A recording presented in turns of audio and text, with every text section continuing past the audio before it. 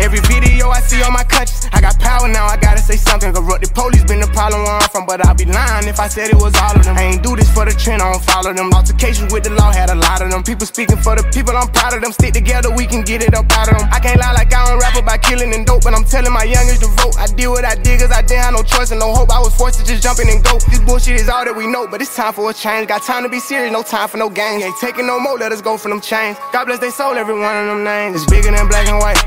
It's a problem with the whole way of life. It can't change overnight, but we gotta start somewhere. Might as well go ahead, start here. We done had a hell of a year. I'ma make it count while I'm here. God is the only man I fear. What up, though? This is episode 230 of the I Heart Miko podcast. Of course, I'm Miko Grimes. As many of you know, this is a sports podcast, but I never stick to sports. I'm always merging into different lanes, and today is a perfect example of that. Today, we will have independent presidential candidate Jade Simmons joining the podcast. Jade, thank you so much for joining me. Miko, thank you for having me. Thank you for shaking up a little bit and bring me on your sports show. I love sports. We got to talk sports too. For sure. Now, I have to say, up until August 25th, I didn't know who you were. I didn't even know there was an independent running until one of my supporters named Scale God tagged me on one of your posts, because I'm constantly on my page saying that I don't want to vote for either of the presidential nominees. And I was going to skip out of voting for that particular one. And I'm being told constantly by everyone, you have to choose one, you have to choose one. And I didn't believe that. But Scale God told me to take a look at your page. And I said to myself, wow, like I really would love to hear more about her. So me, being the person I am, I reached out to you and I didn't think you would respond and say yes, but you did. Of course. I couldn't believe it. Why did you say yes? Like, honestly. Listen, as an independent presidential candidate, there's a reason you haven't heard about me until August. I've been running since January. But as you know, and as you have been disgusted by, our political system is dominated, held hostage by two political parties. I don't know how you could have a country as diverse as our nation and think that you could squeeze all of us on the two sides. And so we've seen tremendous literal blockout from the media, from the mainstream media. You name it. All the big name people you and I both know, they know I'm here. Many of the Black media outlets, they all know I'm here. They've known way longer than you, Miko, that I've been here and have decided not to cover my voice. And so let me just start by thanking you for two reasons. First, for daring to feature me and to make space for my voice. If you haven't got any hate already, you might get some a little later. So just brace yourself. I know you're ready for it. I know. And number two, you said you did something that we encourage everybody to do. You checked it out. You did your research. You looked. With this culture of fear right now, it's like people are so afraid to even look outside of the two boxes that we've been locked in for the last way too many years. So thank you for doing your due diligence and for making room for me. Of course, I would say yes. Of course, I'd say yes. I'm just happy you did. Like I told you before, I've got some family stuff going on, and this is the break that I need. And we're so close to the election. And so I feel like your voice should be heard. Like, it doesn't matter.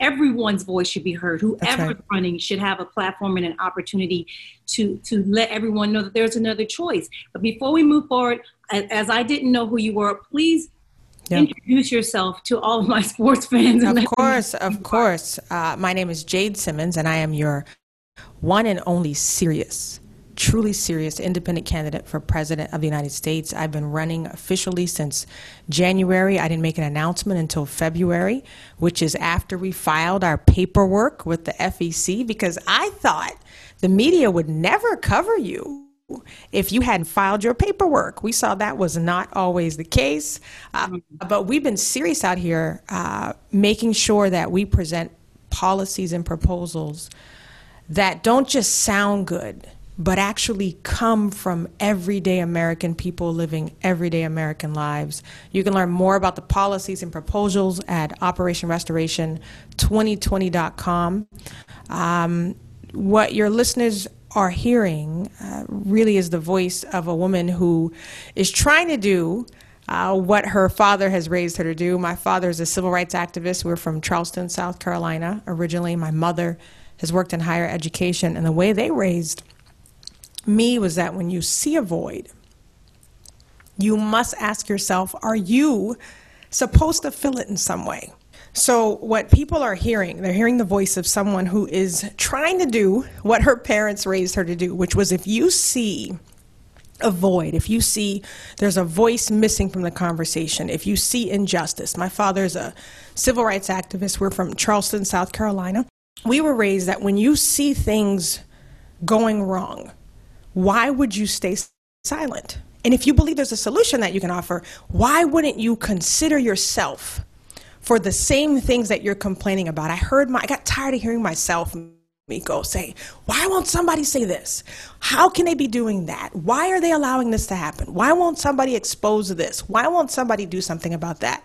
When you hear yourself saying that over and over and over, you have to eventually look in the mirror and ask yourself, could this possibly be a moment for you to lean into powerfully? And I can guarantee you, when it is an uncomfortable yes, that's when you're supposed to leap in. That's how I got here. Okay. So can you tell, like, I did a little bit of research on you, and I found out you were a pianist, like a serious pianist.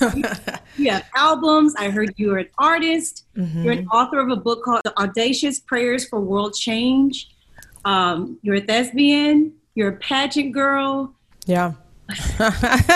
Listen, you've got a lot going on. A lot of things going on here. I think what you're really calling out, there's been a theme of reinvention in my life, and also a theme of daring to utilize all of your God-given talent. So I made my initial career as a classical concert pianist. All of my schooling was in music, and I'm privileged to have lived that dream, played in some incredible concert halls with amazing orchestras, recitals all over the world. And one of the things that I started doing to distinguish myself in my concert career was I began to speak to the audience in between the music.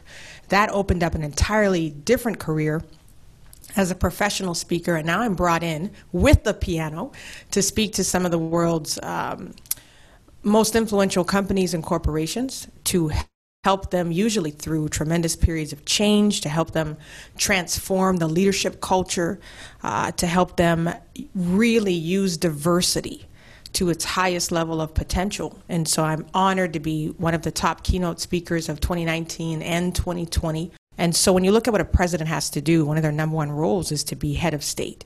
You need a stellar communicator now in this era, in the George Floyd era, in the COVID era, who can now communicate us through these tough times. I'm not just talking about words here. I'm talking about actually hearing what's really being needed, what's really being said, not dismissing the powerful reforms that need to happen, but also doing that in a way that doesn't instigate more fear. I think we currently see a president who instigates us through these hard periods, and I feel like the other candidate that we have as an option has gone silent, has not been the powerful voice we need to usher us into a paradigm-shifting era. And so I'm proud to be able to offer myself up as a non-politician, but as a world-class communicator. Also, when you look at what the president does, they have to be commander-in-chief. They have to make serious decisions that put our people's lives in danger, that puts our military to task, and also will possibly have great consequence in the nations that we are doing business with or doing war with.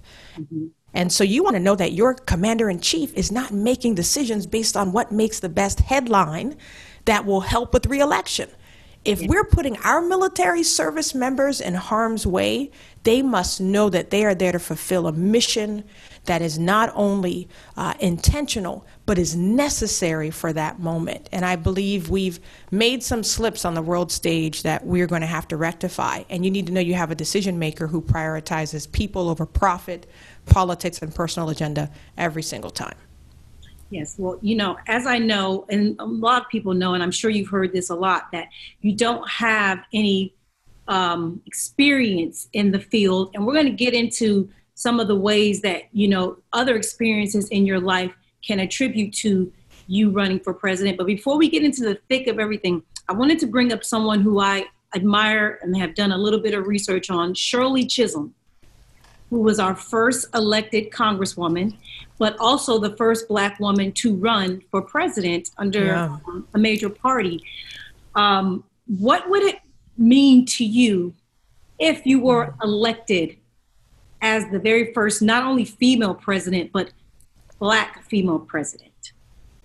You know, Miko, I think you're the second person to ask that specifically. And the first time I was asked that, it shocked me that I hadn't even had time to actually consider the historical implications of what I was doing. I am not running to be the first Black female president. I'm running to be the servant leader necessary for our society right now.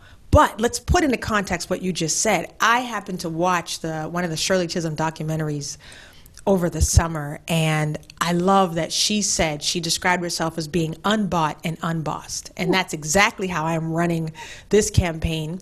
But here's what she wasn't. She wasn't unfettered. And the irony is she was fettered by her own party.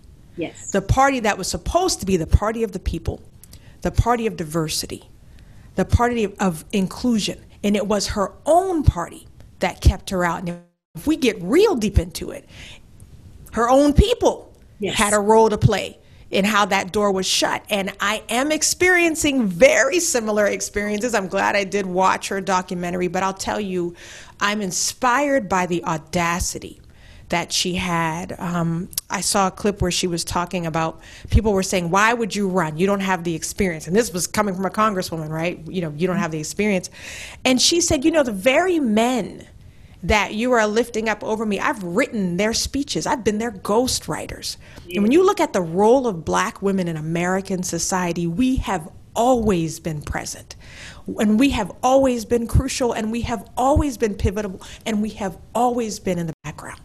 I mean, you think about it, from the early days of birthing camps, we were there populating people's plantations for their economic benefit. Breastfeeding their children. Breastfeeding their children, which is so weird to me, because I can't imagine allowing anybody else to breastfeed my children. But even back then, if you're looking at a race as inferior to you, something in you was saying, I don't know, there's something in that DNA that we need to transfer. There's something in there, right? Yeah. But you look at even the civil rights movement, but before that, the women's suffrage movement, which really had white supremacist roots, you know, and there we were cheering everyone on, right? And so we have that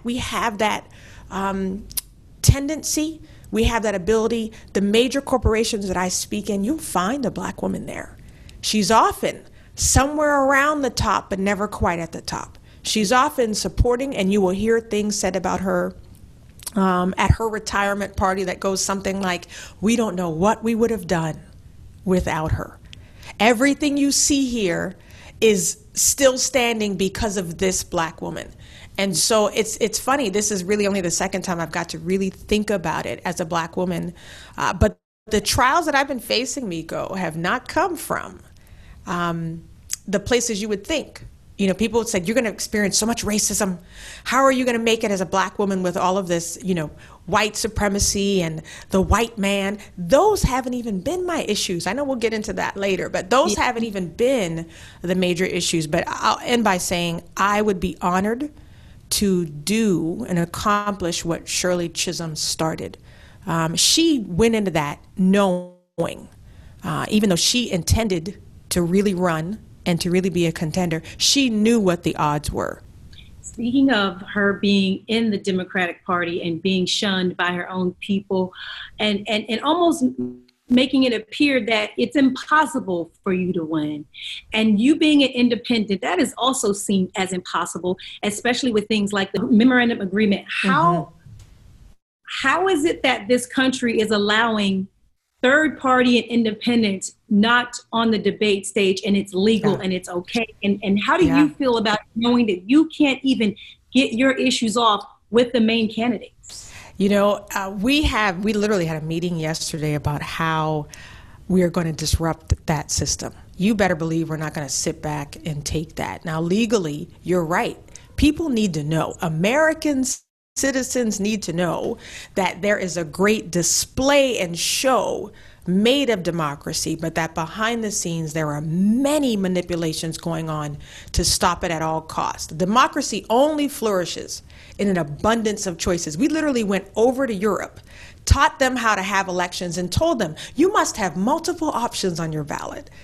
And then we don't do the same. But people don't know that Republicans and Democrats literally have a signed, legally binding agreement to block third-party and independent candidates from getting on the debate stage. They have a book of our faces at the doors. If I show up at the debate, don't let her in. There is a strong chance, right? Do not let her in. Jill Stein 4 years ago ended up getting arrested for coming to the debates, was literally shackled to a chair so that she could not disrupt.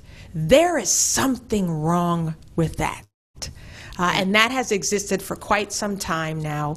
How do we compete? Well, this is the age, I believe, of disruption. I believe COVID-19, George Floyd, those are our signs that we are not to ever do the same thing ever again. If we need, I don't know how many more clues we need that business as usual is not going to carry the day. And so we have our own ways there. But let me let people know, we are still viable. We have to go after the same 270 electoral votes. The Electoral College is a bit of a mystery to people. They assume that as a write-in candidate, I'll be on the ballot in some states. I'll mostly be a write-in, registered write-in. That's a very important distinction.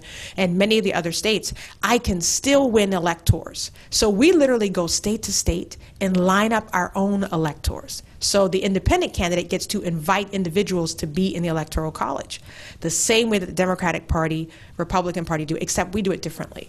We don't give our electoral spots to our wealthiest donors, to celebrities and so-called VIPs. We have everyday people serving in the Electoral College. If we have policy for educators, we have educators who helped us make that policy. I started following you August 25th. I remember the day. Oh, you've been doing your research. I love it. But I did learn from you about how you are getting your electoral votes. And I thought that was genius. I thought it was incredible. I said to myself, I could be one. Yes, you could. Let's talk. Let's talk after. Yeah. And so one of the questions I want to ask you is, I see that you don't agree with the two-party system. Can you name a country that you think their government or their political policies we should indoctrinate or we should kind of mirror? Is there any country that you feel we should take notes from? You know, it's funny. Almost every European nation has multiple candidates on the ballot. And get this, people freak out. You're coming in too late. 8 months is not long enough. We need to see you for 2 years. That's an American creation. Yeah. When you look at the same election cycles in these European countries, 4 to 6 months, 4 to 5 candidates in and out, because people are smarter than we give them credit for. Mm-hmm. Look at how quickly we adapted as individuals. I want to get into the government, but how during COVID-19, as individuals, we did what we had to do. We figured it out quickly. We decided how we were going to keep our families safe. We made those decisions in less than a week. We're going to get into some of the things that you just talked about. But before we get into that, I wanted to give you an opportunity to speak to the people about your campaign slogan, which is Operation Restoration. So please tell everyone what that means and why you chose it as a slogan. Yeah, restore and soar. The word on my heart for the last years has been restoration.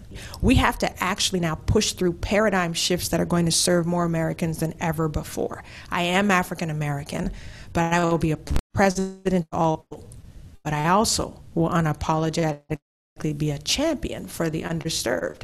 And you better believe African Americans rank at the top of that list. The most common question is, what, like you said, why would you run now with little experience? Mm-hmm. Why wouldn't you start at governor, at the Senate, Congress, some other places and get experience? Mm-hmm. Why would you split the vote? Why would you let Trump win? What is your answer to people that ask those questions?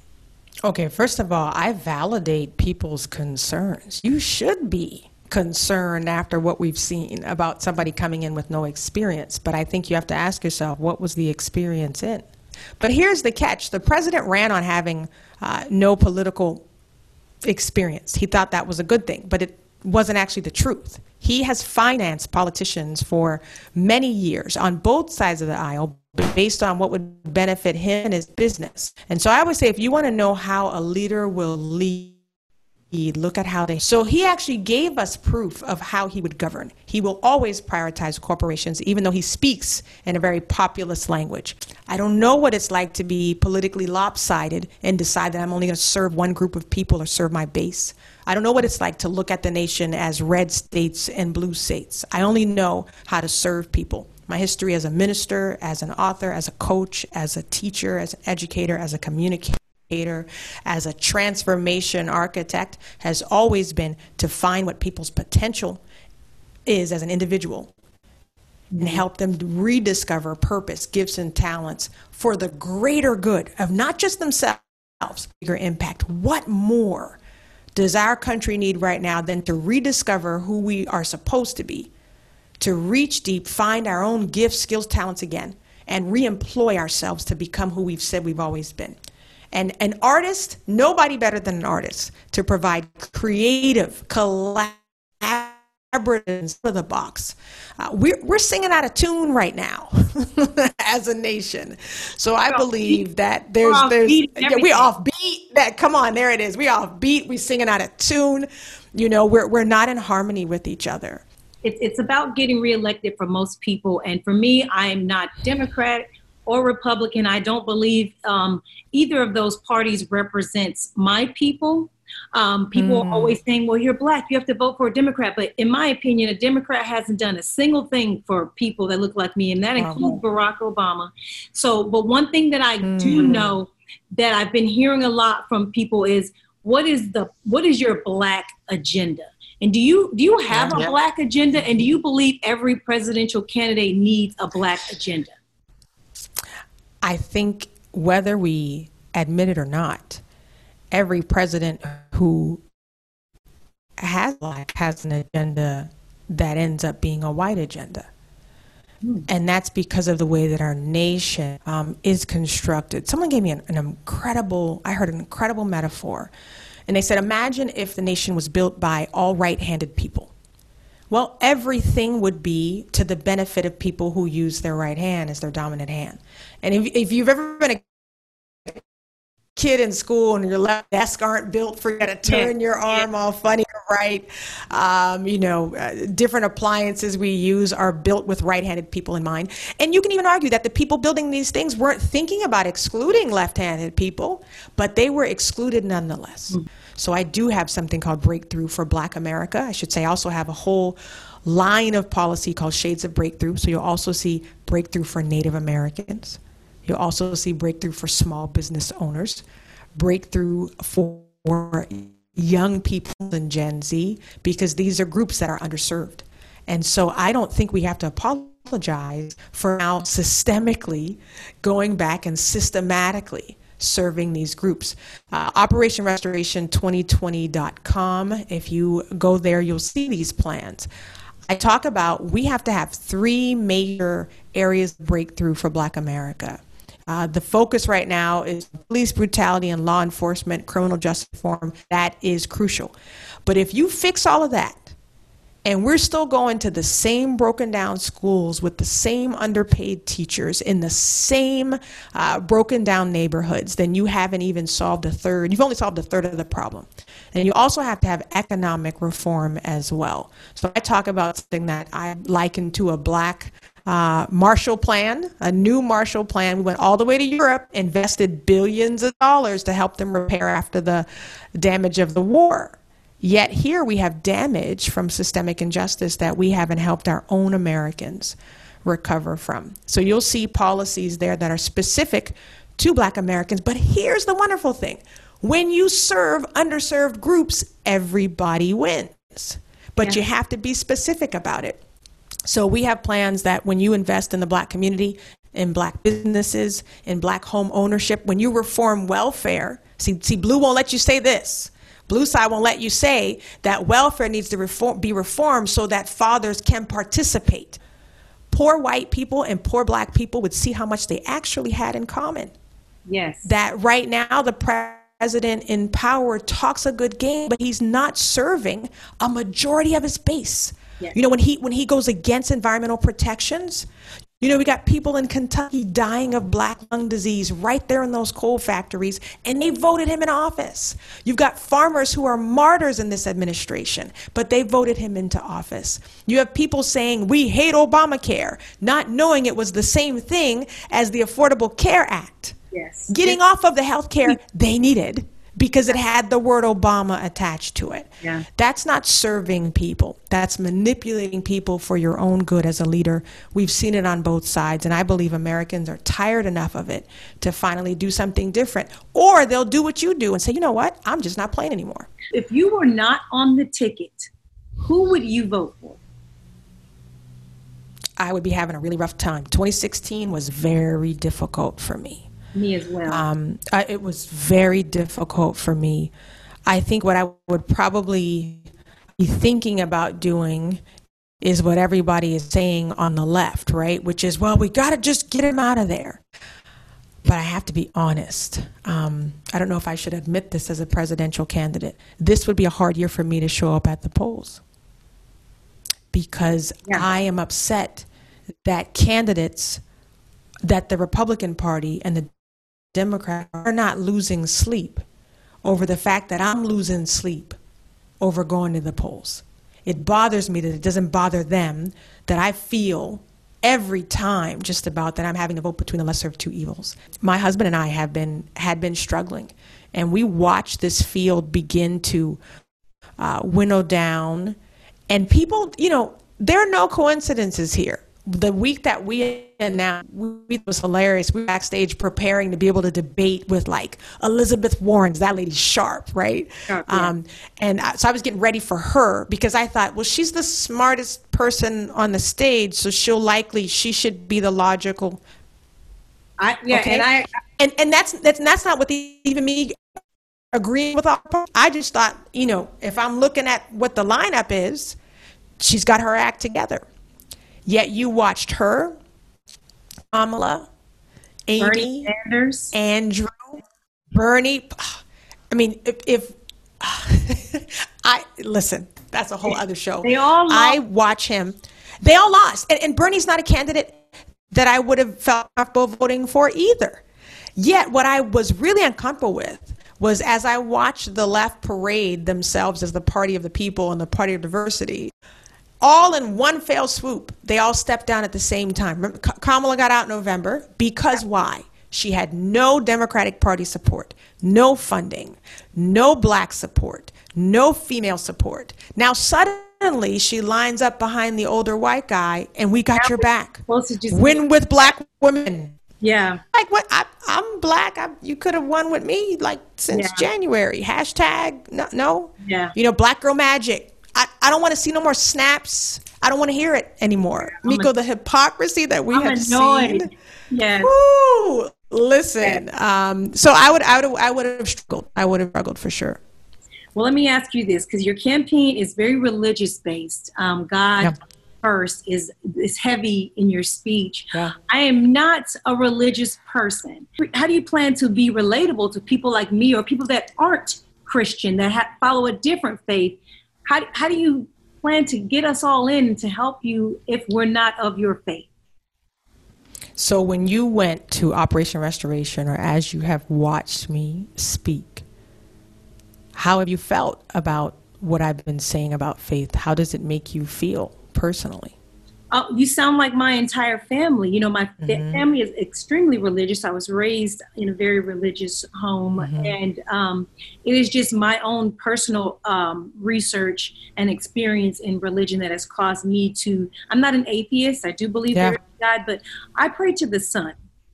And so sometimes religious people scare me off. And that, I'm sure you've heard that in your campaign as well. Yeah. And so I'm just curious how you plan to get those people, like for me, religion doesn't scare me off. I'm just speaking for people that it does. But how do you plan to get them to support you when your campaign is so heavily religious based? I honor that word that you use, religious. It's not a favorite word of mine, Because when I hear that word, what I instantly perceive it to be is what has been manipulated and squandered by man. So most people, when they tell me they have an issue or they're uncomfortable with religion, once we get talking, I find out their issue actually isn't with God. It's with the people who claim to believe in him. Yeah. The reason I run openly with my faith out front is not because I'm trying to turn the whole country Christian. I'm trying to proselytize. You can even see in my policy that there are a lot of Christians who take issue with the way that I've made some of my stances and the way that I talk about my stances. I believe that it's important for me to be open so that when someone like Miko comes along and has her own feelings, her own experiences, positive or negative, has been raised in a certain way, that you can instantly look at me and decide yourself, does this look like the bad stuff I've seen in religion? And then if it doesn't, you're able to, it out front. What I don't want is for me to be closed about my faith. You don't know. You start liking me, like I like her policy for Black America. I like her health care. Then you do your digging and you go, oh, wait a minute, she's a minister. Hold on a minute here. Wait a minute, she's talking about God in this video. And then you have to wonder, where does her faith come into play here? We have been so open, so upfront. It's supposed to be political suicide to mention your faith. We've been upfront because I'll tell you what, I cannot stand the way that I'm watching my faith be hid on the right. I don't resonate with how other Christians are lining up behind the current president. The rhetoric that is being used, that you can God bless America and love America and make America great, but then racism is okay. George Floyd is okay. My faith literally helps me determine how to treat people. And every example I've seen from the Christ that I follow tells me that I'm supposed to honor people at all costs. And that doesn't mean that I can't stand my ground and have convictions, but that as I create law and policy, I have to find out what's the best way to serve, honor, love, and protect people. And so when you see our policy, people are resonating with that in spite of whether or not they believe in the same God that I do or believe at all. And they're seeing someone who's not waving around a Bible upside down, but who's actually standing on principles that inform her life, and they inform me powerfully. And so I'm excited to see that people are having a new encounter with faith because of how we are leading with it. That's a good answer. I like that. Many of the That's the truth. I promise. It's the truth. Many of the marginalized communities need your help to dismantle powerful institutions. As you may know, our judicial system is not good. Prison industry, industrial complex, redlining is a big thing. How will you use your leadership to dismantle some of these negative systems? I think one of the big deterrents to being able to do that is because we instantly politicize them. We always make them us against them. Mm-hmm. When really the goal is, how do we become one nation? How do we become one judicial system that penalizes everybody the same, that is lenient to all the same people, that has proportionate consequences that meet the crime, and that we don't see that Black and brown people, get 20 years for some minor offense, and then other people get off with a slap on the wrist for something like murder, right? Rape, corruption. And so we have to now do the things that allow us to have one system, one criminal justice system, one healthcare system. Even as we look to create more healthcare for more people, to have more access, one of the things I'm keeping my eyes on is that as we make healthcare more affordable and more accessible and free for many, that the people who are getting the free, inexpensive care aren't actually getting lesser care. That's very important to me. And so to me, it's about what do we have to do to create one system. And so many of the policies and proposals that I put forth do what I call an equalizing, a stabilizing, so that we all have access to opportunity. We all know the president isn't going to change most of what's happening in your daily life overnight. But I believe the president sets the tone, the atmosphere, so that people, especially at the bottom of the socioeconomic stratosphere, have the atmosphere in which to be able to pursue progress. So I think there are certain things you do specifically for certain people groups as well. And then I think there are other things that you have to equalize. Our economy, it's not equalized. It's soaring right now. The stock market looks good for a lot of people. A lot of money. Yeah. See, so listen, but that's not the case for everybody. Yeah, it's not. It's not the case. And what we do is the report will say the economy is good. And that's not true. When you got 38 million people, right, living below the poverty line, when you work for Walmart and you live below the poverty line, but your CEO makes 1,060 sometimes more than you, there's a problem with that. Mm-hmm. Right. And so, again, it's that equalization. How do we begin now to make things equal, to make access equal, and to make opportunity available to more people? Okay. You spoke about, the Walmart employee making a certain amount, and I checked out some things on your page, and you talked about how we have 5 states that don't have a minimum wage law, and the federal minimum wage is $7.25. Yeah. Can the president change that, or is that someone else's responsibility? Well, Congress supposedly has been working on this, and it needs to be stated that we have had a Democratic president and a Republican president, and we have not seen that passed. Now, we saw the stimulus package get passed in a week. But for some reason, we can't raise the minimum wage. So you have to always ask what's really going on. So that stimulus package was pushed through. I was naively a little bit hopeful that maybe they're going to continue to work together and this is going to be great. But then we saw the corruption right off the bat. I'm a small business owner. We did not see that stimulus money when they said we would see it. It's because of all these loopholes. Now, you mean to tell me 400 plus representatives, congressmen and women, nobody caught the loophole? Nobody saw it? So if nobody caught it, right, that must mean that they're all in on it to some degree, right? They all have the donors that, listen, a little loophole in there, but take advantage before we figure it out. That's happening on both sides. That was should have been very eye-opening. And that means minimum wage could be passed just like that. We're in Texas, and I was appalled to find out, we're in a state that does $7.25. The minimum wage in my company is $18. So it's like, we believe, even as a small business, that you must prioritize your people. And that if you treat your people well, you're building your American dream, which I've been able to do. So you're building your dream on the backs of American workers. How do they not share in the glory of that? When COVID hit, I took the first pay cut, and my pay cut was a greater percentage than my workers. That to me is prioritizing people. Yeah. That's how you lead. And profit, I understand, is important. To answer your question very simply in terms of minimum wage, one of the big fears about raising minimum wage is that it puts a strain on small business owners because it'll be hardest for them to pay their workers. I understand that, but again, I told you what we do here. I believe we balance that by then prioritizing small businesses for government contracts, for tax breaks. Small businesses are taxed worse than big corporations. I can tell you my tax bill this year, my tax bill was more than what I made my first couple years in business this year. And I know there are corporations that are getting off pretty close to scot-free. So there's a lot we can do to ease the weight on small businesses so that they can serve their employees more powerfully.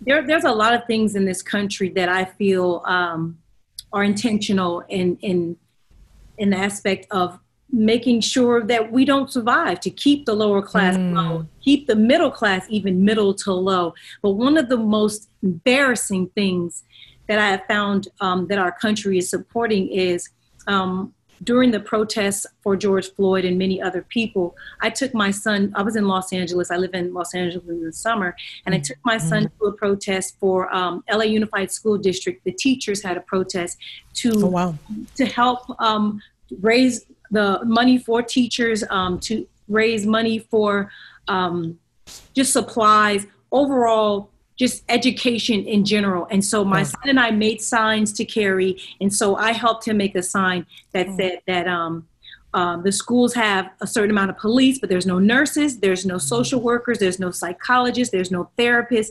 But the police, they have 4 or 5 police officers in the school. They have tanks, they have ARs, they have drones that spray mace and pepper spray in case of a riot of some kind. Yet we don't have these very important people to assist in our children. There are lots of schools in minority communities that don't even have enough books.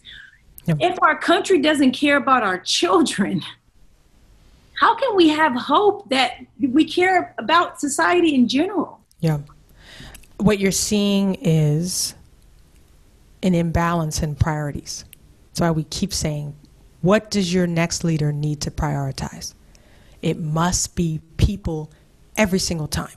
People will say, do we reopen or not? Because it's the economy or it's health. No. That's a false equivalency.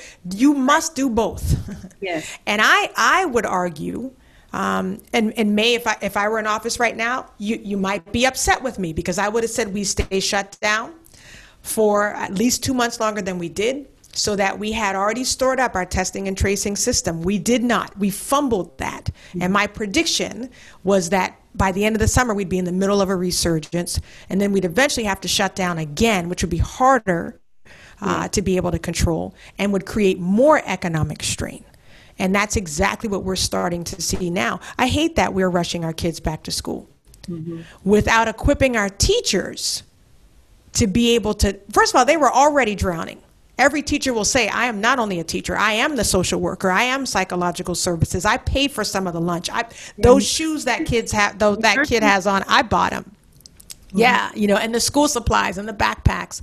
I'm aware of a teacher in Charleston, South Carolina, that's working 3 extra jobs to make ends meet. Nowhere in the country right now can a single mother of 2 afford a 2-bedroom apartment if she makes minimum wage. So when we talk about serving children, a part of that is also how we serve their parents. So we're excited about ushering in an era where we have parental empowerment. If you want to see a revolution in the school systems, it will have to come from parents and teachers, always. I loved that all of a sudden we didn't even talk about standardized testing. You notice that over COVID-19, we threw that right out the window. I'm happy. I was happy about it too. But before that, that was it was a big thing. So that told us once again, okay, so all that money we're putting into testing, we could actually pay teachers more. And you mentioned the scenes that you were describing of over-policing in our schools. We have to think about the psychological effect that it has, especially on kids in communities of color, Black and brown kids. There's a perception that they are now adopting that we need this kind of policing. We must be bad. What is this? So we talk a lot about in our plans for Black America, education reform that includes the way we do our juvenile justice system, that we're right now fueling a school to prison pipeline, and that has to be reversed. I will tell you, as a mother of a child who needs certain accommodations in school, we had to take him out of the school he was in because the route that he was on, he was going to get referrals instead of a diagnosis. So we have lopsidedness here right now. Certain kids get a diagnosis, other kids get referrals, and they're looked at as disciplinary issues. But then to get my child what they needed, we're paying close to a mortgage in for him to go to school. Not everybody can do that. Yeah. And they shouldn't have to. So we're excited. We have Breakthrough for Children. I don't know any other candidate who's talking about that. And that will talk about the plan to get our kids back to school safely. Our kids are still home. Their school is open. Mama's homeschooling in the middle of the presidential campaign. Okay, so they could go to school, but we don't believe it's safe. The research has not been satisfactory for us. And I also think about the psychological damage. If you go to school on Friday and your teacher has passed away by Monday, your classmate has passed away. So you're right. If we're not taking care of our kids, what it means is our priorities are out of whack. And we're willing to sacrifice them in a lot more ways than one. And so a large part of what we want to do is remind people of the preciousness of childhood. It's one of the reasons that I am so passionate about life, because I wonder how many solutions, how many leaders have we lost? Yeah. You know, as we've even lost the unborn. For me, it's not about wanting to control a woman. It's saying these are our most valuable resources. In the same way that we might cry over George Floyd, we should cry over families dying at the border. We should cry over the unborn and be able to help families, help women be able to have life and have it more abundantly in all of its forms. What is a bigger issue facing our country, coronavirus or child trafficking? You said child trafficking specifically on purpose, huh? Mm-hmm. Oh, I did. I kind of feel like we're in the business right now of sacrificing people across the board. And so when I look at human trafficking, sex trafficking, and child trafficking, and the fact that we're not losing sleep about these issues, that's a problem. But Miko, we didn't lose any sleep when we lost all those seniors at the beginning of COVID. I heard one governor or senator say something like, grandparents want to sacrifice themselves for a better economy. My mom was like, speak for yourself. I love my grandkids and all, but speak for yourself. I think we have a systemic heart issue in this country that allows us not to really bat an eyelash when kids are being trafficked, when women are being trafficked. Oh, well, it's those women, right? Well, whose kids are that? There's something wrong with the fact that you have a big national alert when one child goes missing, and then you might have black and brown kids who go missing and didn't even make the news, right? We have a systemic heart issue in this nation. So when we talk about restoration, that is the first thing that we must repair. It's a long-standing issue in terms of trafficking in general and around child trafficking, but in general, this nation should be the leading nation in the world for prosecuting traffickers. Mm-hmm. One of the reasons that isn't is because a lot of this trafficking is also swept under the rug and turned a blind eye to within our corporations, within our corporate structure. So this is a season of reckoning, and I think people are going to have to give up profit now to reprioritize children. Give up profit in order to have the liberty you want. Today's 9/11. We've always been told to never forget. When you speak to people about slavery, a lot of people say, get over it. I happen to have the opinion that 9/11 was not a terrorist attack. I'm not asking you your opinion on that. I believe that was genocide. I believe that we have a problem with white nationalism. How are you planning to deal with the national terrorism and the genocide that is taking place in this country by white nationalists? I think you just used the word. We have to now classify terrorism for what it is in all of its forms. Talk about my father. He protests every Sunday against the KKK and these Confederate flag groups that gather on the Battery in Charleston, South Carolina.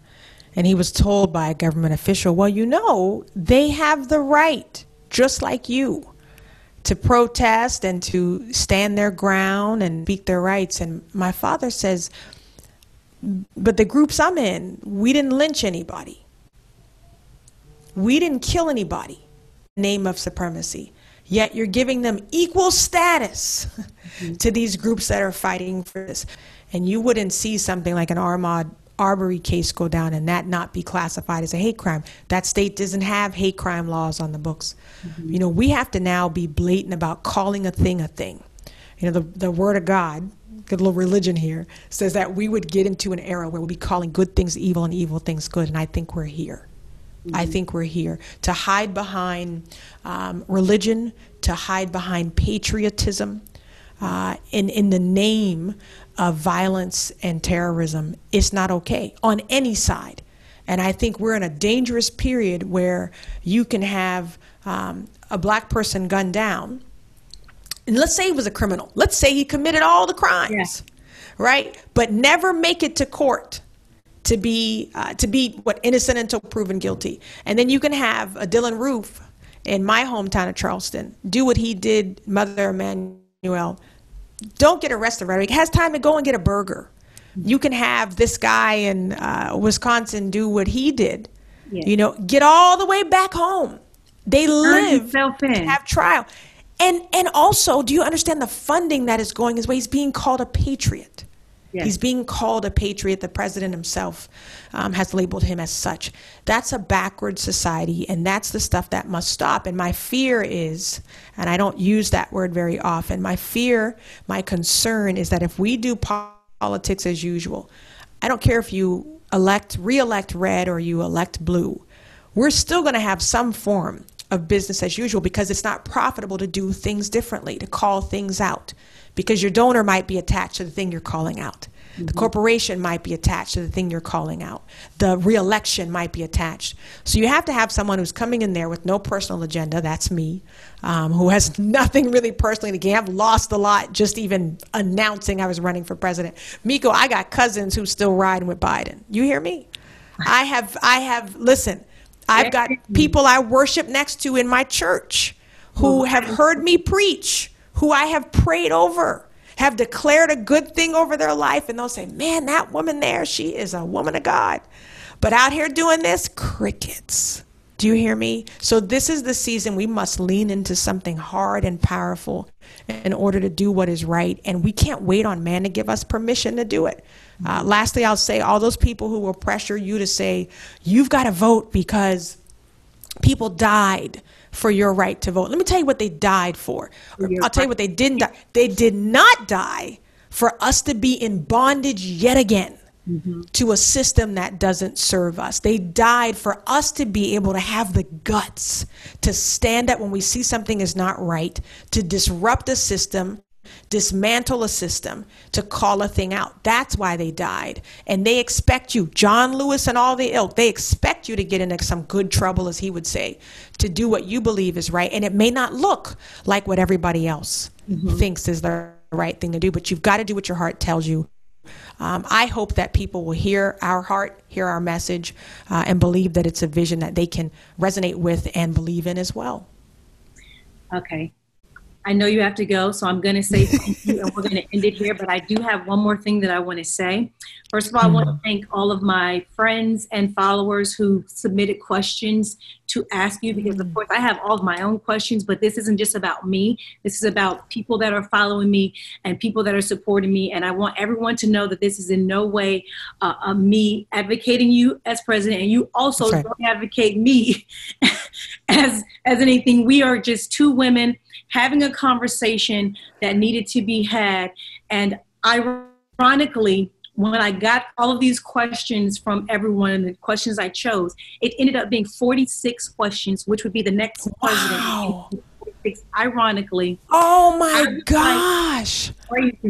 I would like to email you my entire list of questions, because we don't have enough time for you to get through them all. And there are some very, very good questions that people ask. I would like to ask you that if you have time, and I know you have your Instagram page, which is official Jade Simmons, but you also have Operation Restoration 2020 on Instagram. That's right. If you are able to grab some of these questions, you do not have to tag me. I don't have to be included. But if you can take some of these questions and answer them on your social media, it would be greatly appreciated, not only by me, but the people that are asking these questions, because I do believe that I have a powerful voice, and I do believe that I want to be able to say I'm voting for you, but I would like for you to answer more of these questions so that I can feel more confident in asking my followers to vote for you as well. So is that something that you can think about or possibly do? Oh, that's huge. That's huge. Also, we should do this again. I mean, I would love to come back and have a part 2. I answer as many questions as possible, so I'd love to have you send that my way. I do videos on Instagram, and I'll put some of them in the videos as well. Listen, our hope is that people find something they want to vote for. But step 1 is we just ask people to search their own hearts. Because the systemic heart issue we were talking about doesn't get solved just by whoever you put in office. We got to do that work. And so I just appreciate you, Miko, for doing your own work, doing your due diligence, and for daring to bring me on. Because in this season, it's a courageous thing. We didn't think it was going to be such a big deal, but it's a courageous thing. So thank you for lending your platform my way. This isn't an endorsement, but it's not what we come on for. We come on to have the message heard and we trust people to make the decision for themselves. So thank you so much. Thank you as well. Is there anything that you want to say? We're closing out right now. I've already said your social media if anyone wants to follow. Yeah, thank you. Thank you so much. This is a crucial season. I'm not going to tell you it's the most important election ever. It's just a crucial season. And people keep asking me, why would you do this right now when it's critical? I'm doing it now because it is critical.